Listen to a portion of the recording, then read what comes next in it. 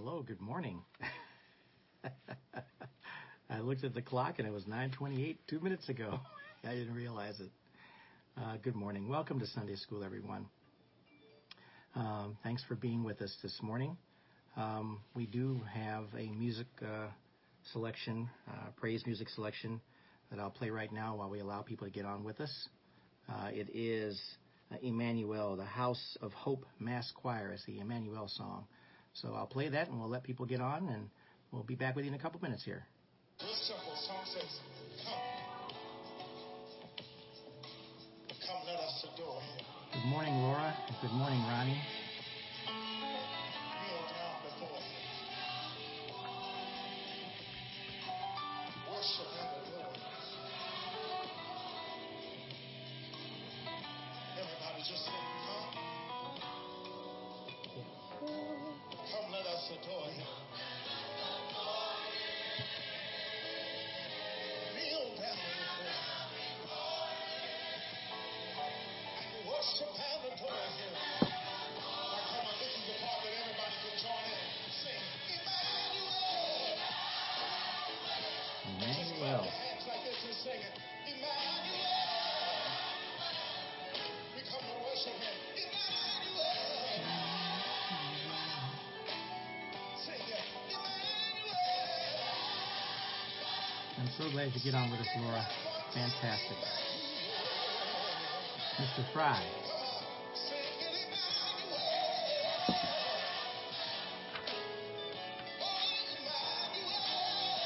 Joanna Starks. Good morning.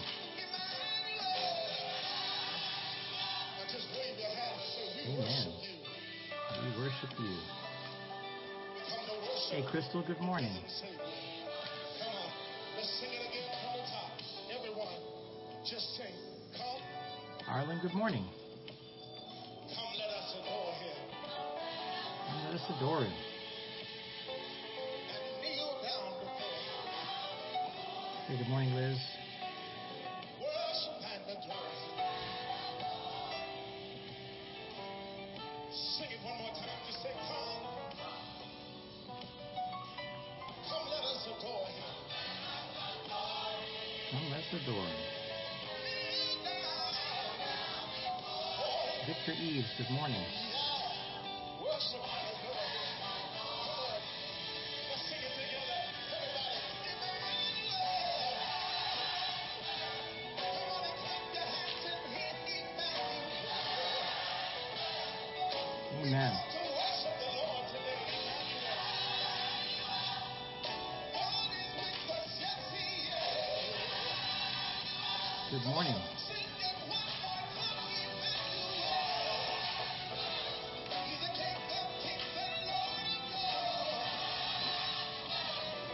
Worship and adore him. God is with us. Yes, he is. Come on.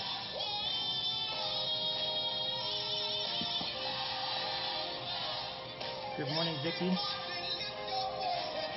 Thanks for being here this morning. Good morning, Cindy Phillips. They're coming up. It'll come up. Amen.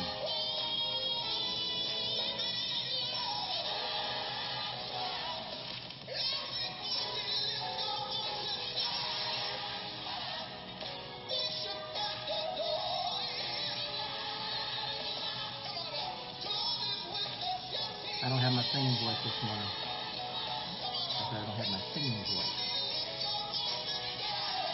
It's just not there. Good morning, Arlen.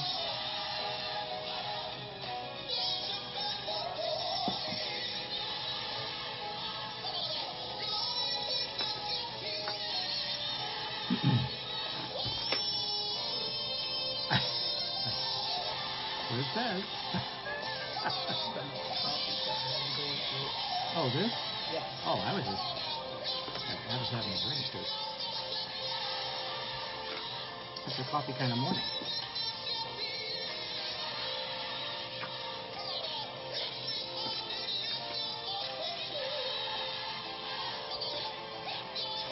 Good morning, Angie.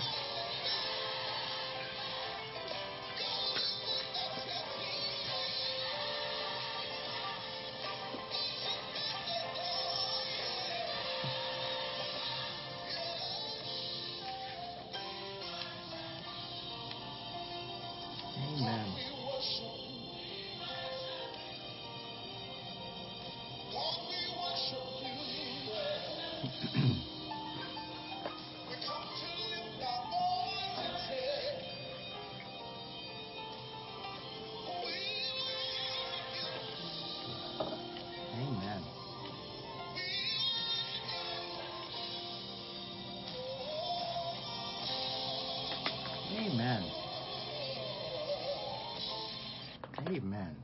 All right. That was Emmanuel, the Emmanuel song by the House of Hope Mass Choir.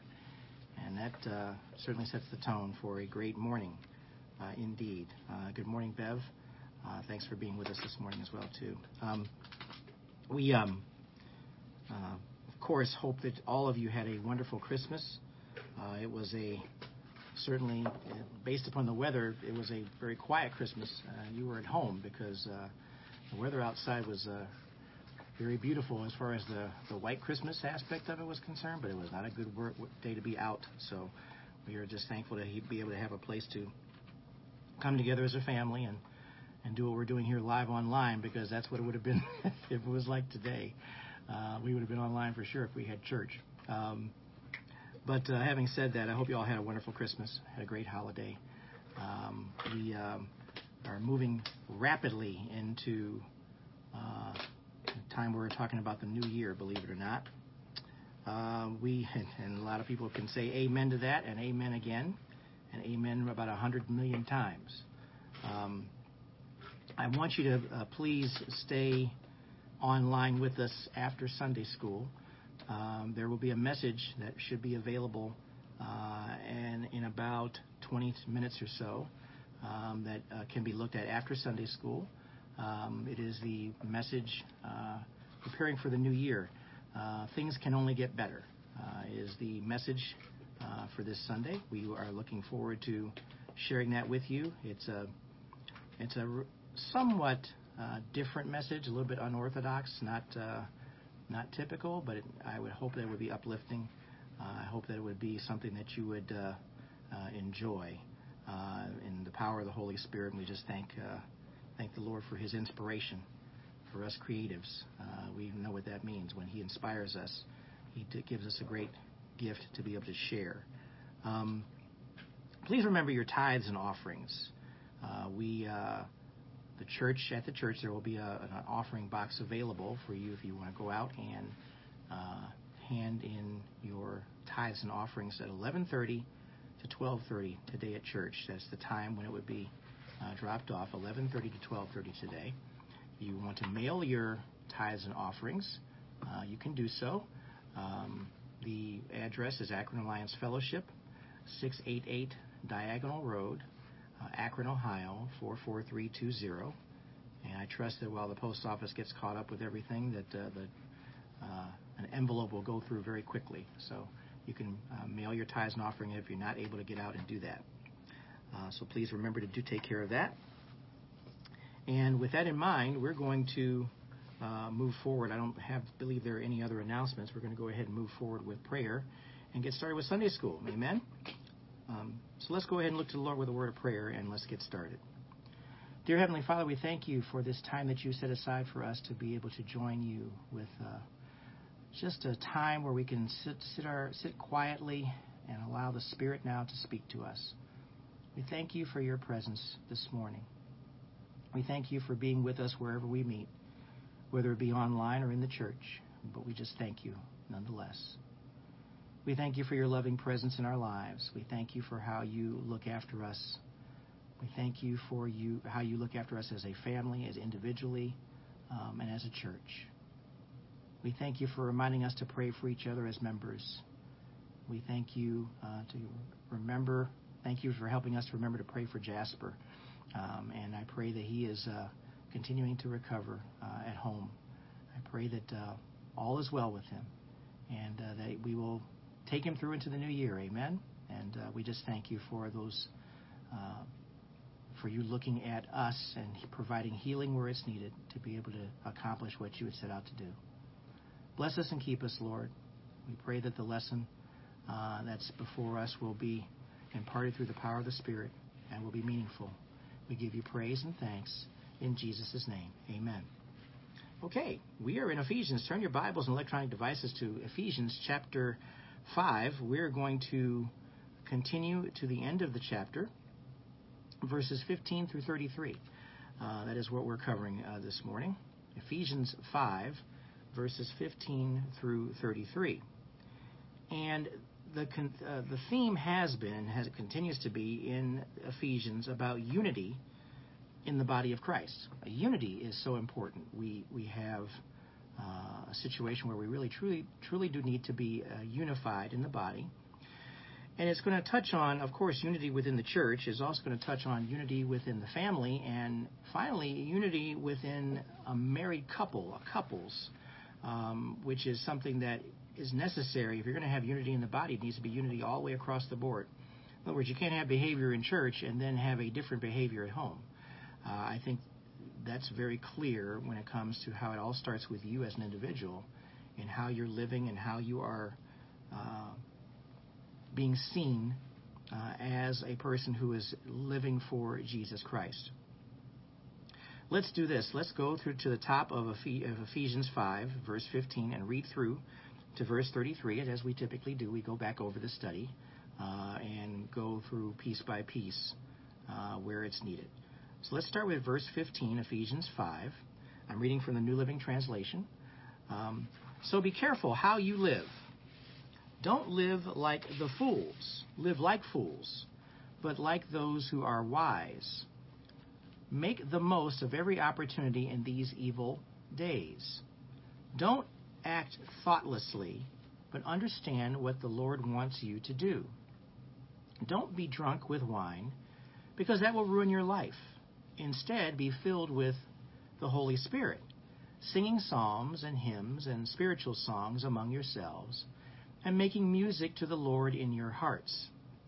And give thanks for everything to God the Father in the name of our Lord Jesus Christ. Verse 21. And further, submit to one another out of reverence for Christ. For wives, this means submit to your husbands as to the Lord.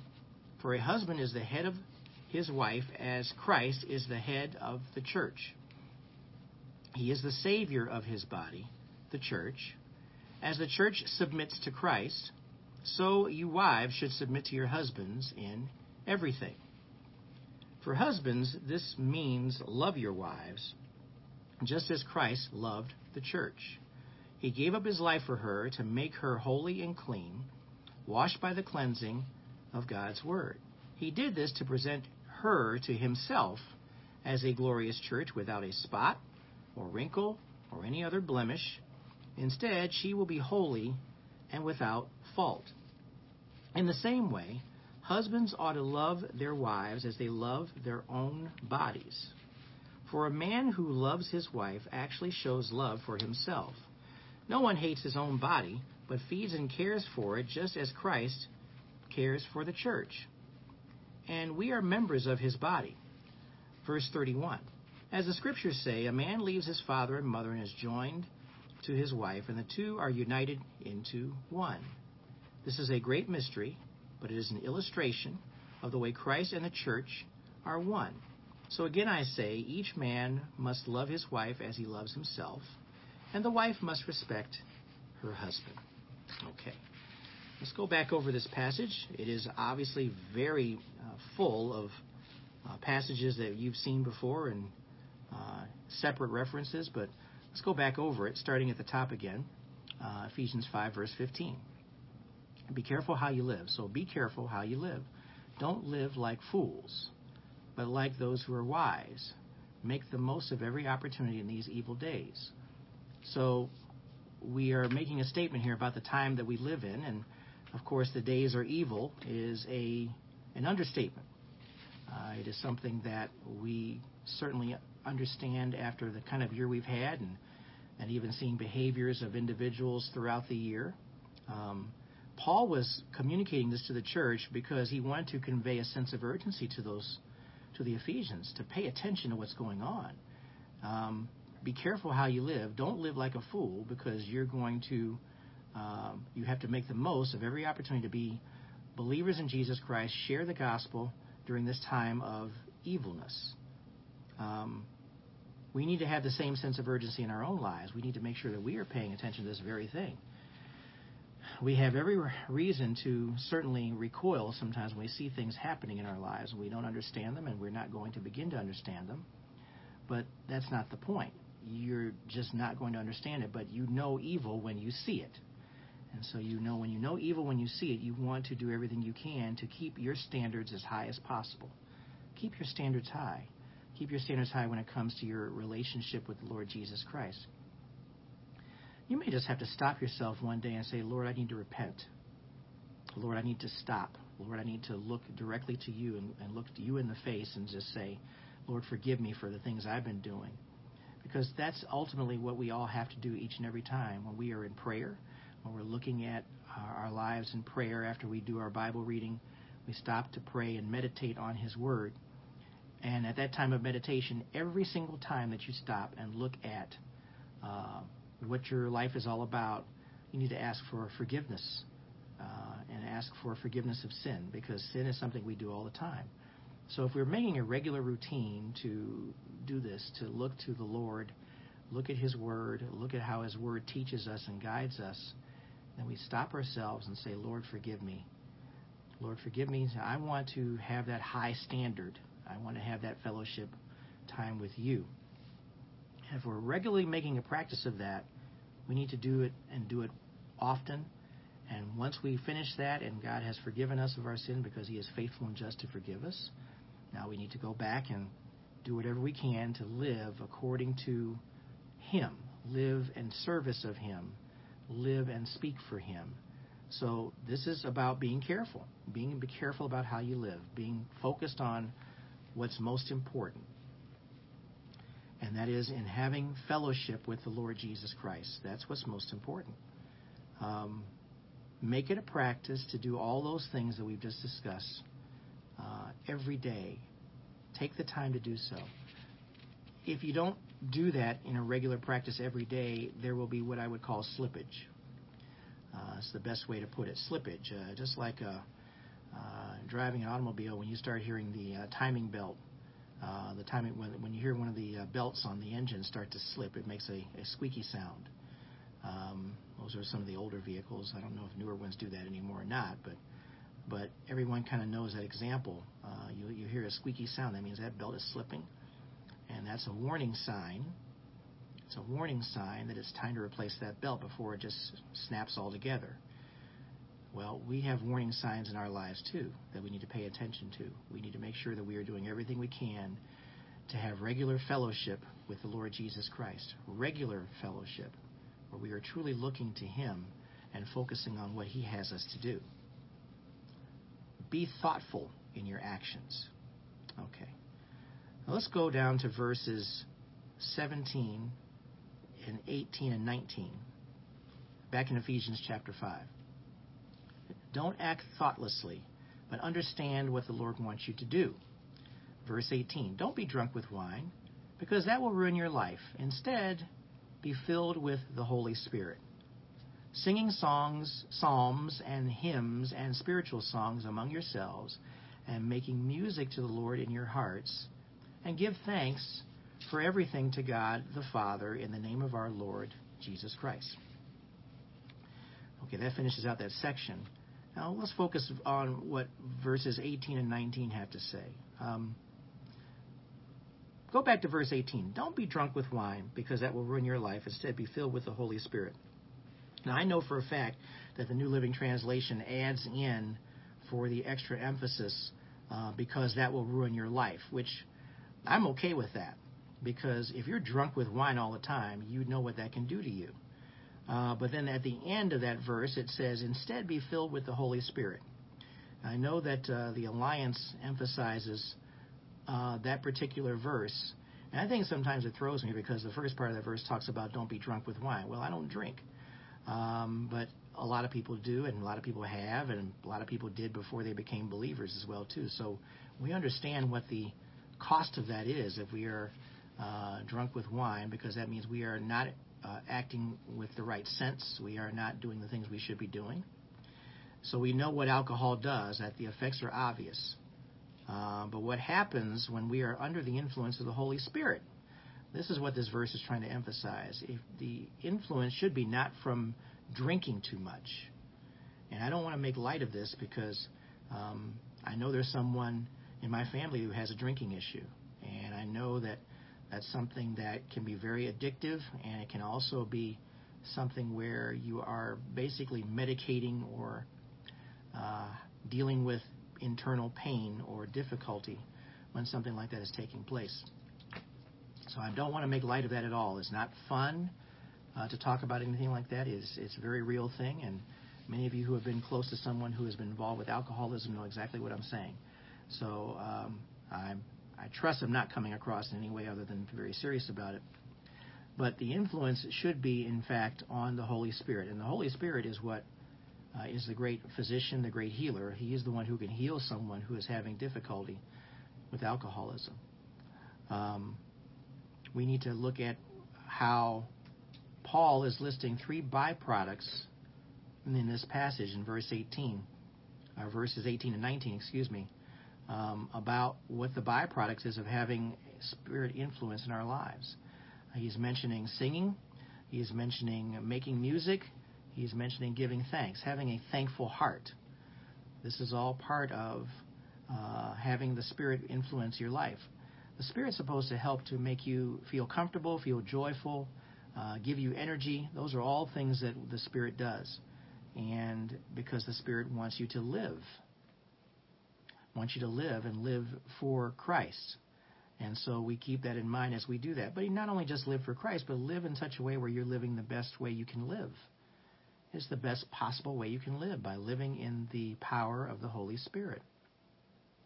Life is enjoyable when you live through the Spirit. Even when things are very, very difficult in your life, life becomes more and more enjoyable when you live for the Spirit. And so it gives you the desire to want to say, praise the Lord. It gives you the desire to want to sing some songs. It gives you the desire to sing the psalms, sing the hymns, look at making music in your own heart. The message today is actually going to talk about music to a degree, and it's something that is uplifting. When you have the right music that indeed gives God the glory, it edifies Him, that's exactly what you want in your life. That's what the Spirit does for you. Now, one thing that's important for us to understand, too, is that it doesn't necessarily mean that everything that you do has to be just discussing as a believer things that are of a religious nature. It means just living your life and enjoying your life. That's what it's all about. He wants you to have an attitude of joy no matter what you're talking about, no matter what you're doing. Are you joyful? In spite of what's going on right now, are you joyful because God has you? We use these expressions right now. Besides saying morning, we use these expressions where God has your back, God has got this, God is with you. He absolutely is. But understand something, we don't just say it, we mean it, because we understand that God indeed does have us. We are His children. We are sealed by God because of our belief in the Lord Jesus Christ. So that's very important for us to understand as we look at this very closely. We don't have any reason to be down and out. We need to be joyful, thankful, and encourage others as well at the time. We don't whine and complain. Whining and complaining is not something that should be a regular part of a believer's life. We may not like the way things go sometimes. We understand that the world has taken this to an art form, whining and complaining about things, not liking things. We are not to be that way. We are to focus on the goodness of God, focus on what He's done for us and the mercies, God's mercy. God has been very merciful. God has been very patient with all of us. Amen? He's been very patient. And so we need to keep that in mind as we look at what He has done for us. So when we look at how you speak, when you look at what you have to say to other people about your life, how would others say how you speak? If you were to ask them, what do you think they'd say? I would hope that they would say, the speech has been good. It's been very uplifting. It's been very encouraging. Anything that comes out of your mouth should be just that. Verse 21, back to Ephesians chapter 5.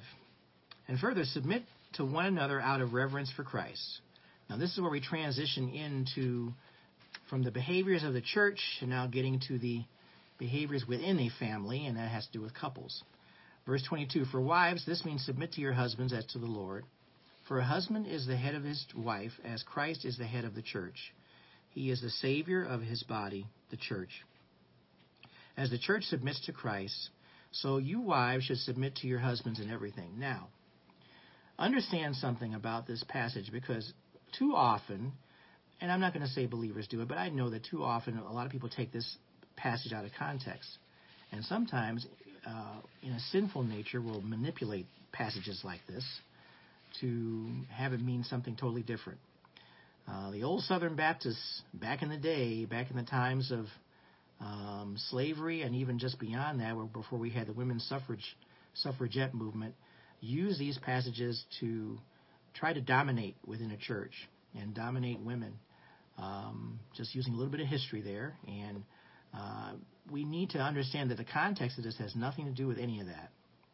The context of this, if you really look at this very carefully and go back and look at your own studies, in the book of Revelation, after the great white throne judgment, the remaining believers, the people who were believers with the Lord on his throne, they were being prepared as the bride of Christ. They made up the church, the remaining body of Christ, and they were being prepared as the bride, and Jesus Christ was the groom. This was something that's spoken about in Revelation. So Paul is using a reference that goes directly to how we are to behave as believers in the Lord Jesus Christ, because the bride is the body of Christ. The church is the body of Christ. And Jesus Christ, who is our head, is the groom. So we live in submission to him, understanding that he wants us to be blameless and spotless. And we'll look at this a little bit later on in this passage. This might be the most important part of this section. When we look at what this really represents and what it really means, instead of taking it personally, which is what a lot of people have done over the years, first go back and look at this. So start back with verse 21. Submitting to another person is often misunderstood. We got that. It's misunderstood. Submitting does not mean becoming a doormat. No one is asking any woman, and should be asking any woman, to live in such a way, or encouraging it to live in any way other than being a person who respectfully submits to the husband. But there's also a dual responsibility. So let's continue with this real quick. Christ, at whose name every knee shall bow in heaven and on earth and under the earth, which is referenced in Philippians 2:10, he submitted his will to the Father. He did what the Father had instructed him to do. And so we honor Christ by following his example. So ladies, the example is that you are going to live in such a way where you're going to submit to your husband, because that is exactly what Christ did to honor God himself. That's the first way to look at this. You're doing so in obedience to Christ. So that's why we do it. We do it in obedience to Christ. Of course, we want to be obedient to our spouses as well, too, and listen to them. But the primary methodology here, the reasoning here, is for you to submit to your husband because you're being obedient to Christ. And so often, that doesn't happen. And so now we're talking about not just being disrespectful to your spouse, but being disrespectful to God himself, because there's a lack of obedience. Paul emphasized the equality of all believers to submit to one another by choice. Wives to husbands, and also husbands to wives, which we will look at further down the passage in verse 25. Slaves to masters, masters to slaves. In other words, treating people the right way. This is the thing that we're talking about, treating people in the way they deserve to be treated, in a respectful, human way. Of course, don't forget children to parents, my goodness, and parents to children. Children to parents. What about children who grew up to be adults, and now you've got parents? You still need to submit to your parents. You still need to do that, but also when parents get older as well, too, and they're being cared for by their children, guess what? They are also to submit to the children, to allow them to provide the best possible care and support. It's a mutual submission. It preserves order and harmony in the family. The husband and the wife set the example for everyone else. but it increases also love and respect among family members. So the best thing in the world for a large family to be able to see is a couple, husband and wife, truly living for Christ. And that just seems to be what permeates through the entire family. People can see that example. And they'll know to live that way and live in such a way where you're showing that Jesus Christ is Lord of your life. Okay.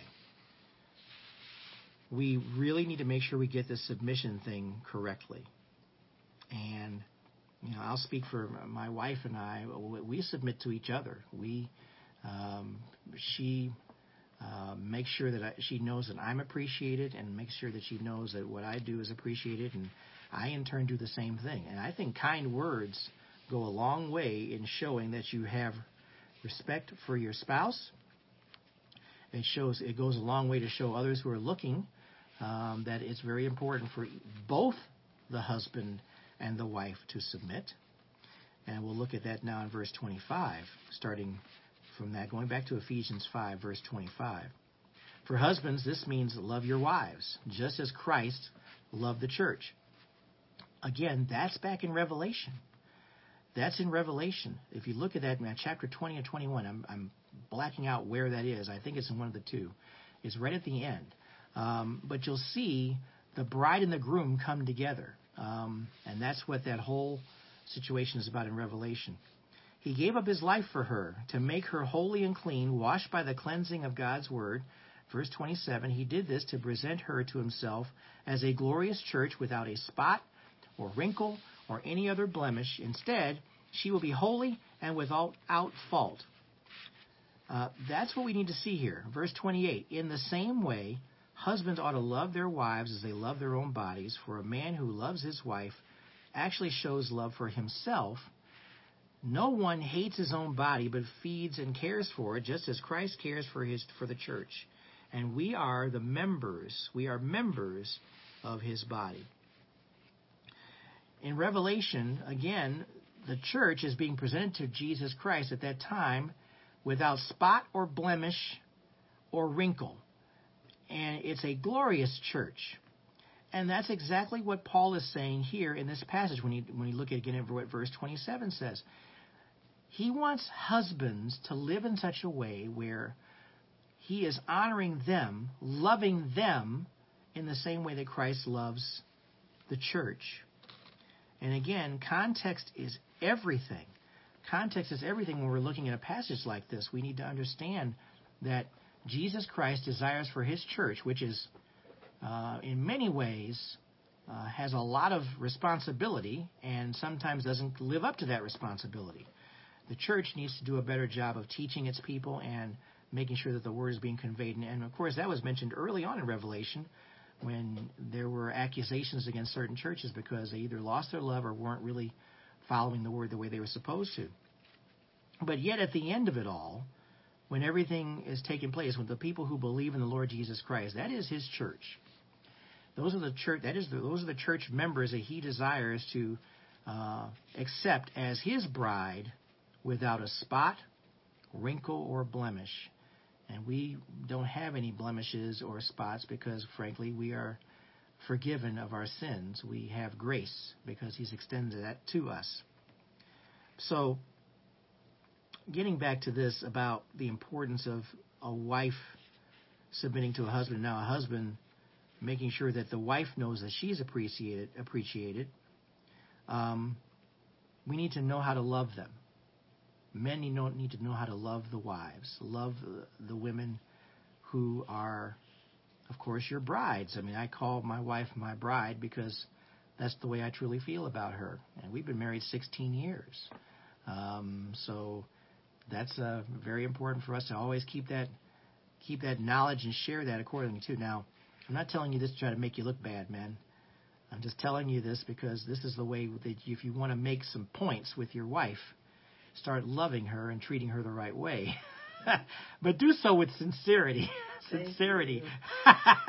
Make sure that you're doing that in all sincerity. You don't just do it to fake. Amen. Remember that. That's really, really important. I mean, she should be the apple of your eye when you first met her and married her. So live and act that way. Don't let the world mess you up so much that you stop treating your spouse the way that they should be treated. Don't let anything going on in the world make you do something that is going to mistreat your wife. And if you do, apologize. Say something to say, look, I've been really just overcome with a lot of stuff today, and I apologize for speaking to you in a way that was not appropriate. That's what guys need to do, is suck it up and make sure that they're doing the right thing. And you're doing it, again, just as a woman submitting to Christ is being obedient to God, Jesus Christ. Wives being loved by their husbands is also being obedient to the Lord Jesus Christ. So a man, how does a man love his wife? Well, many ways. He should be willing to sacrifice everything for her. That's very important. He should make her well-being of primary importance. If you love your wife, you care about her, help her day by day and make sure that you're doing everything you can to encourage her to take care of herself and make sure that it's recognized. And you say that. We do those very things. I gave a lot of emphasis a couple of weeks ago in a message about taking care of our own bodies, taking care of ourselves.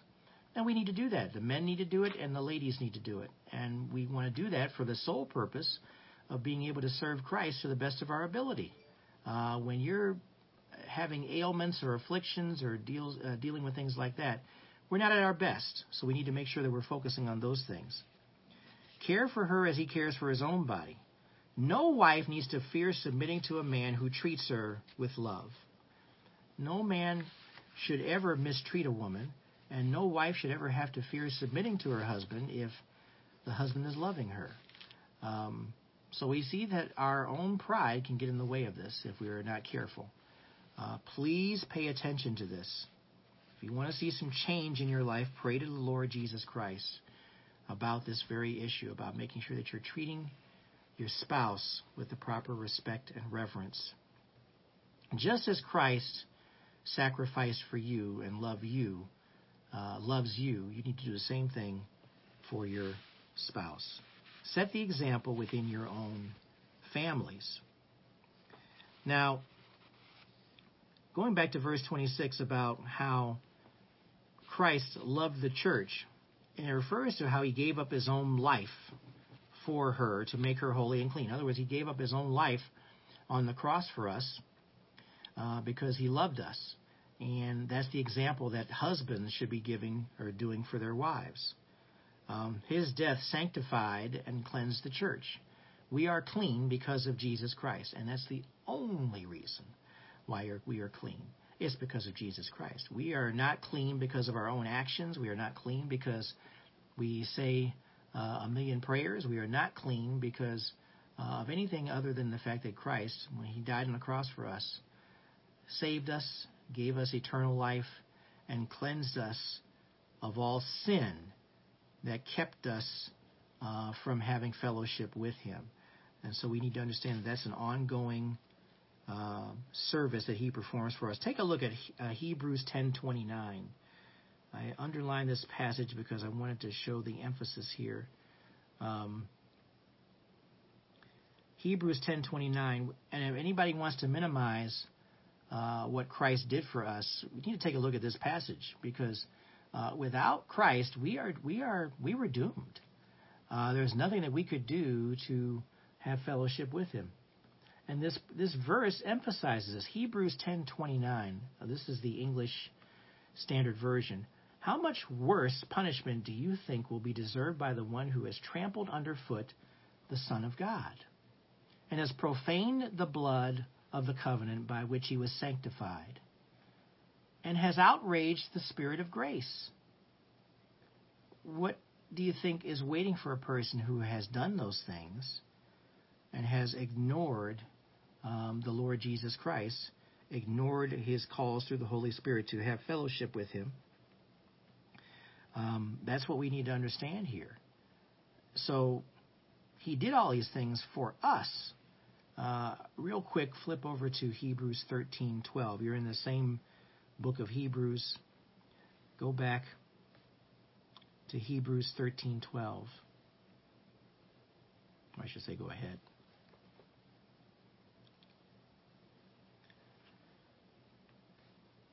This is the sacrifice that Jesus made for us, and what it's doing is it's showing that he suffered for us. I saw something on social media yesterday about, do you think God ever suffers? And the answer is, of course he does. God is an emotional God. He is an emotional God. He certainly was an emotional being when he came to earth. He had emotions. He wasn't a robot. Of course he suffered for us.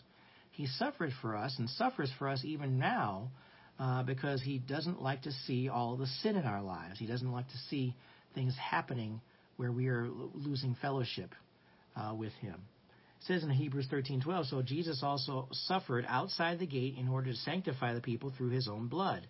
And that's referring to what happens with sacrifices back in the Old Testament. The sacrifices were performed outside the gate of the church, outside the gate of the temple. So Jesus also suffered outside the gate in order to sanctify the people through his own blood, the blood sacrifice of Christ. So Christ cleansed the church by the washing of baptism. And through baptism, we are prepared for entrance into the church. And so we need to understand that that's what baptism represents as well, too. By acknowledging a new life, the things that were on us are being washed away. It represents death and burial and resurrection. And we need to understand that that's what it's all about. So there was a washing that takes place. And that's exactly what Jesus Christ did for us. We were washed by the cleansing of God's word. By his blood, his crimson blood, he made us white as snow. And that's the representation that we need to see here.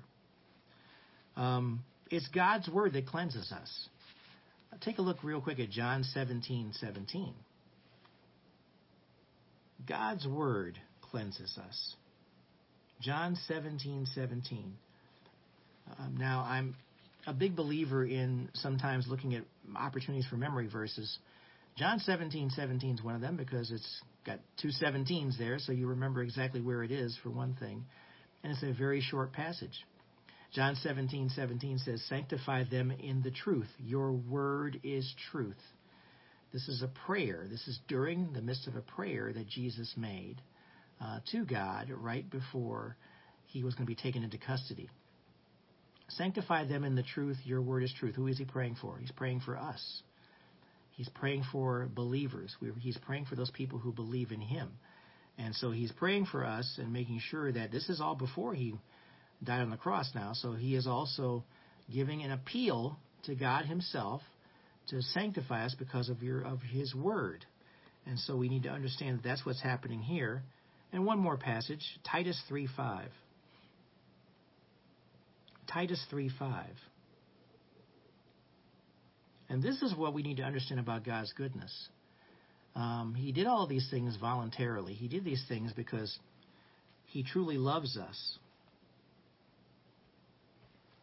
And it's important for us to see this here. Titus 3:5. He saved us not because of works done by us in righteousness, but according to his own mercy. His own mercy. By the washing of regeneration and renewal of the Holy Spirit.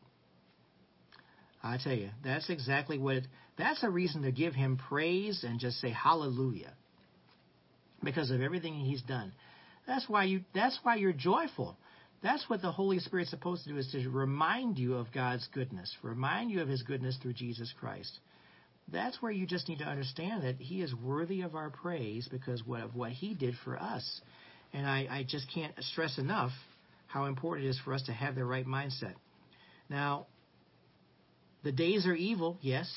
The times we're living in are evil, yes, because Paul spoke of it back then, and guess what? Of course, it applies today. But that doesn't mean you should be beaten down with whatever evil is occurring in life. You need to be bolstered up and strengthened and recognize that Jesus Christ, through the power of the Holy Spirit, is the one that strengthens us and gives us what we need. Okay, on the home stretch here. Down to verse 31 in the passage Ephesians 5. As the scriptures say, a man leaves his father and mother and is joined to his wife, and the two are united into one. This is a great mystery, but it is an illustration of the way Christ and the church are one. So again, I say, each man must love his wife as he loves himself, and the wife must respect her husband. Look at the emphasis here at the end of this passage in chapter 5 of Ephesians. And of course, if you go back and remember that part where it says about the father and mother joined to his wife, and the two are united into one, of course, that's referenced in Scripture also, and there's a merging of family when the two become one. And of course, the very first relationship, Adam and Eve, was exactly that same way. The union of a husband and wife merges two persons in a way that little can affect without also affecting the other. There's a oneness in marriage. You ever hear that? Oneness in marriage? The husband and wife. It really helps if your wife is your best friend in the world. Let's start there. If your wife is the best friend you have in the world, then you've got the best you can possibly have in your life as a companion, as an encourager, as a person who is uplifting. So I would trust that if you're married to your spouse, that spouse is your best friend ever, best friend in the world, where you can say anything to that person. You can live in such a way. You can be as crazy and kooky as you want to be. And they might look at you a little bit and think you're strange, but they still love you for who you are. Goodness knows I go through that all the time. So, so we want to make sure that you recognize that oneness. It basically means you get everything that you have here. And so, but that's important for a husband and a wife to understand those very things. That's exactly the way it's supposed to be. But you lose your personality a little bit, and the other person loses their personality. So instead of just the flesh always creeping up, you just start to back away and just be who you are, before that person. And that is very important. Your wife should be able to vent to you as a husband if something is bothering her. And the husband should be able to vent to the wife that something's not good with him and be able to share those things. And that's what communication is all about. At least communication sometimes always has to be good communication. It may not be pleasant, but it should be good communication. It should be consistent communication. That's what this oneness is all about. You don't have that relationship with anyone else other than your spouse. And even when we say we have best friends outside of the husband and wife, they can indeed be best friends and share things with each other, but there's nothing like your spouse. Your spouse is the one who should be your best friend. It means caring for your spouse as you care for yourself. You learn to anticipate what their needs are. You help the other person to become all that he or she can be. In other words, the husband should always help the wife to encourage them to be the best they can be, and the wife should always encourage the husband to also be the best that he can be. And when I say encourage, I also mean not badger. There's a big difference. We understand that. We don't badger people. Badgering is what the world does, okay?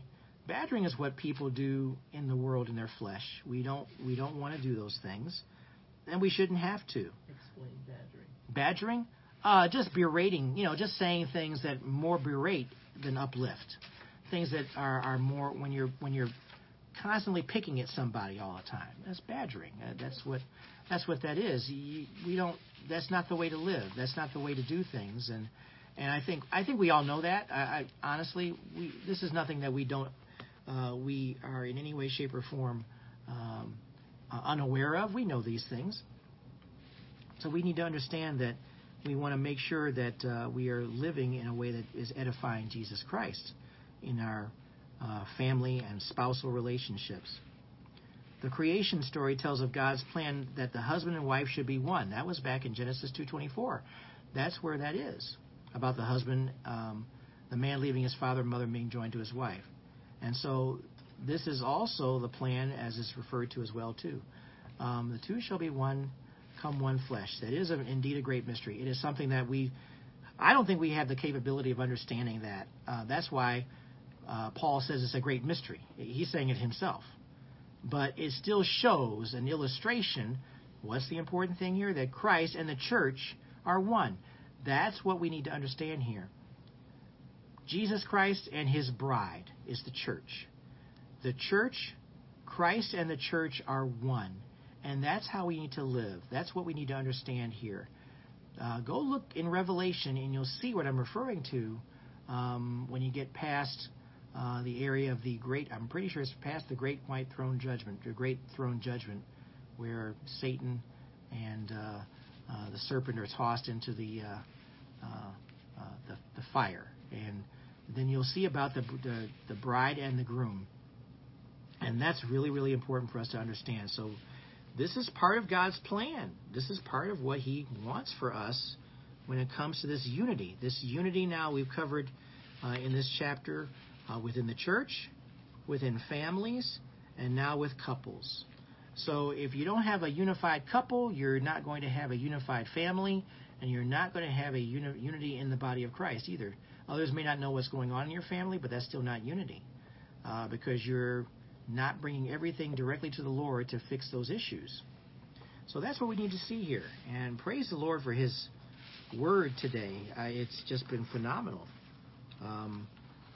The wife has to love her as he loves himself, and the wife must respect her husband. Verse 33 emphasizes and makes it a closing point in this chapter about what, when he repeats himself and says these are things that husbands and wives must do. Amen?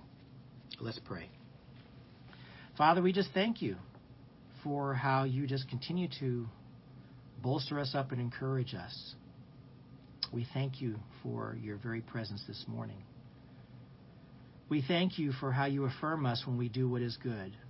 And we thank you also for how you chastise us when we know we are not doing what we should. Because you desire to have a relationship with us. You desire to have ongoing fellowship with us throughout the entire day. Because that's how much you love us. That's the kind of relationship you want us to have. And we just thank you, Lord, that you set these examples for us. And we can live those examples out on a daily basis. We thank you for the reminders of how to live in joy in spite of what's going on in the world. To live joyfully. To treat others respectfully and lovingly. To live in such a way where we are living for you. We thank you again for those reminders for those of us who are married about how to treat our spouses. We thank you for continuing to show us that you truly do intend to be with us as a groom and bride and take us as a church when we leave this place. We just thank you for just the reinforcement and the teaching. Bless us and keep us, O Lord, as we move forward. And we give you praise and thanks in Jesus' name. Amen. Well, I wanted to make sure, too, make a couple of quick announcements that as a reminder to please stay tuned with us after the service for the message for today. Things can only get better, a rather unorthodox message, but a very good one, and proof that you can put anything into a sermon if it comes to you as inspiration from the Lord Jesus Christ. So that's coming up. You get to look at that. And I want to also give a reminder, too, that there's a birthday boy in the house somewhere that has a birthday coming up tomorrow. Pastor Gus Brown's birthday is tomorrow. Please remember to just say happy birthday to Pastor Gus and remember him and keep him in prayer for his strength and energy. I'm sure he's doing great, and he's going to do even better in 2021. But tomorrow's his birthday, so please remember that and say happy birthday to him. God bless you all. Thank you for being with us this morning. Of course, if you have any questions or comments, please go back if you want to look this over once again, this particular session, and we'll be happy to answer any questions or comments you might have about it. Stay tuned again for Things Can Only Get Better on the same timeline here on Akron Alliance Fellowship's Facebook page. God bless you all. Take care of yourself, and we'll see you next time.